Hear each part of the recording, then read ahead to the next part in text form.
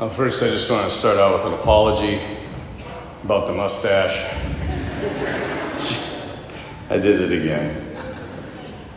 As I was praying over the readings, what kind of came into my heart is like how much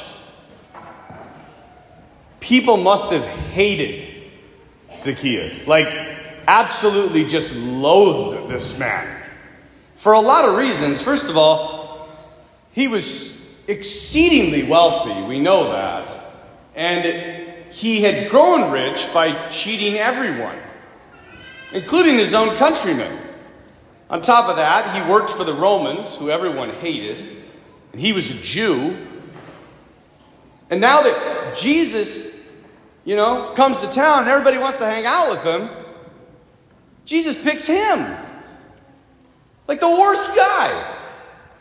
And he's not just a tax collector, he's the chief tax collector. He's like the CEO of tax collectors in Jericho. I don't know if you know this, but Jericho is the longest inhabited city in the history of the world. Did you know that?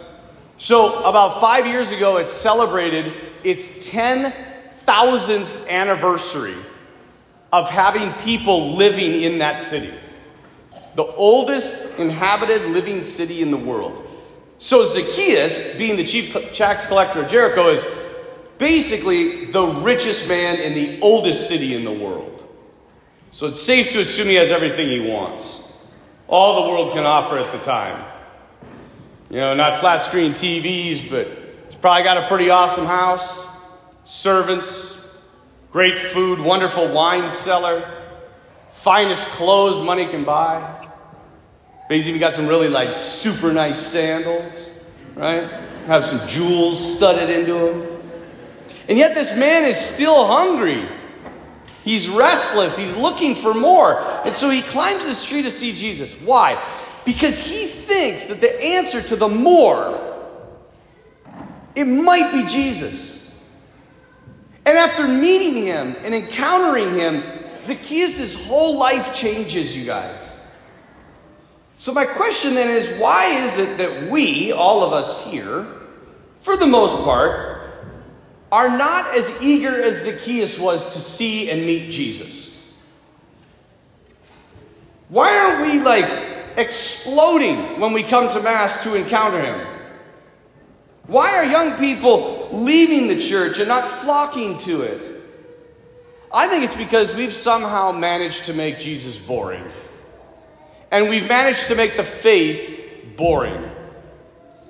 I was listening to a podcast this week, and he quoted a famous author. I can't remember the name of the author, but the author said that in the modern era, we have undone the miracle at Cana. Remember the miracle at Cana? Remember he took water and put it into wine? We have actually reversed that. We've turned the wine into water. Meaning what? Well, we've made the gospel boring. And the gospel's not boring. Jesus is not boring. You guys, I don't know if you know this, but there are only two reactions to Jesus in the scriptures. Either people leave everything, and follow him, or they want to kill him. That does not sound like a boring man. A boring man, most people walk out and be like, and just keep going. He inspired something inside of people's hearts that either made them burn with a desire to be with him or just to absolutely hate him, to kill him. That is a controversial man, an exciting man, not a boring man. Think about this. If I was hanging out with you after Mass, some of you would say, hey, Father, let's go fishing this afternoon. I'm like, all right, I'll go fishing. So let's say we go up to Sakakawea. And we're up there, and I back the truck and trailer, and you have the boat, and you get the boat out in the water, and I pull up the truck and trailer, and I go and park it, and I come walking down, and I'm on the dock, and you see me, and you're like, I'll come get you. And I'm like, don't worry about it. And I just step out and walk on the water to your boat. You would tell somebody about that. Like, when you got home and your wife was like, hey, how was fishing with Father? It's okay.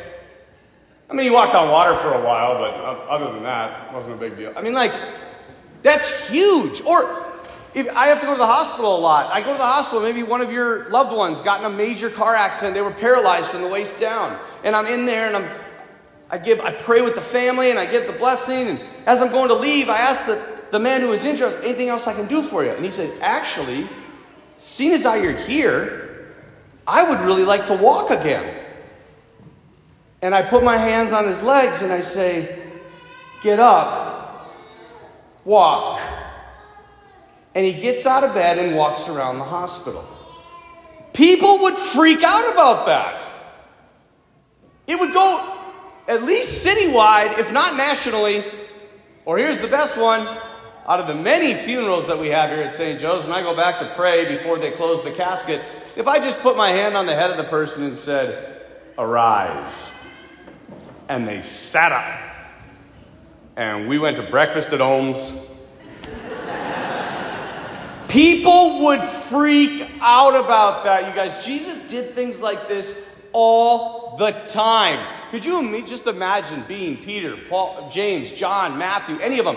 They had to sit together and be like, what is he going to do tomorrow? Like, you saw what he did today. What is he going to do tomorrow? This is not a boring man. Is that clear? He is like the most exciting person to ever live. Literally the most exciting person to ever live. And I'm pretty sure this is why Zacchaeus wanted to meet him. And not just because he does miracles. I think Zacchaeus wanted to meet him because he knew that Jesus loved everyone he met. And he accepted everyone he met, no matter what they had done, so long as they were willing to change. And I bet I can guess what you're thinking right now. Yeah, Father, walking on water, raising the dead, hospital. That happened 2,000 years ago. It doesn't happen anymore, right? Wrong. It does happen.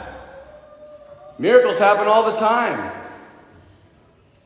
Jesus is alive. He still breaks into people's lives in miraculous ways. But there's something we need to do for that miraculous breakthrough to happen. And Zacchaeus teaches us what we have to do. First, we have to seek him with all of our hearts. We have to be eager to meet him, more eager to meet him than anything else. This is why I think so many people miss him.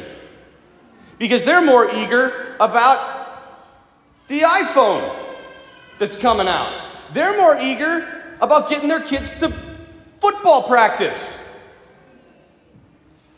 We're not eager about encountering the Lord. We have the world is coming at us with a myriad of distractions to keep our eyes off of that. The reason most people don't experience the miraculous breakthrough is because they have 100 things before Jesus. And they come here out of habit. How many of you, when you came here, look at your wife or look at your husband and be like, oh man, I can't wait to meet Jesus today. Yes! We're going to encounter him. Raise your hands if that happened. Exactly. But that's not the only reason we don't encounter him. We have too many things to attend to. The other reason we don't encounter him is because we're afraid to encounter him, because once we do, we know he's going to ask us to change. And some of us are going to have to change drastically. Because when the Lord invades and breaks through miraculously into your life, everything changes. Notice what happened to Zacchaeus. When he really encountered the Lord, everybody's making fun. They're like, how could you go to the house of a sinner? And Zacchaeus, it says, stood his ground and he said, I declare that I will return fourfold everything that I cheated people out of, and I will give away half of my possessions. What's he saying? I'm going to give away everything. Why? Because when you encounter Jesus, your life goes from being filled up to being poured out. And until you understand that the life that is poured out is the life of the Christian, you don't understand this faith. That is poured out. And we are Christians. That means we're little Christs. We model that by living a life that is poured out, not filled up. The life of the world is a world that is, or a life that is filled up. And the best part, you guys, is how the story ends. It says, Jesus says, today salvation has come to this house. Salvation is a Greek word that means healing. So what's he saying? Something was healed in Zacchaeus. That hole, that infinite desire, that infinite longing, that was healed, was fulfilled. So are you sad, anxious, stuck in life? Are you hurting? Are you suffering?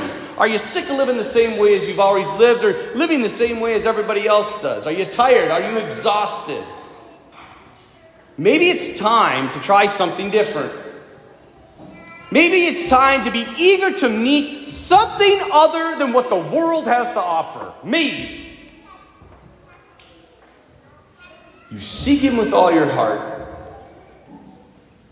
You let him into your life.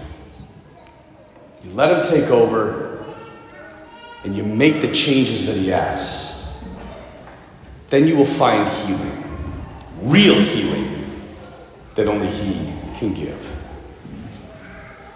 The salvation that we all desire is right before us. Will we put him first?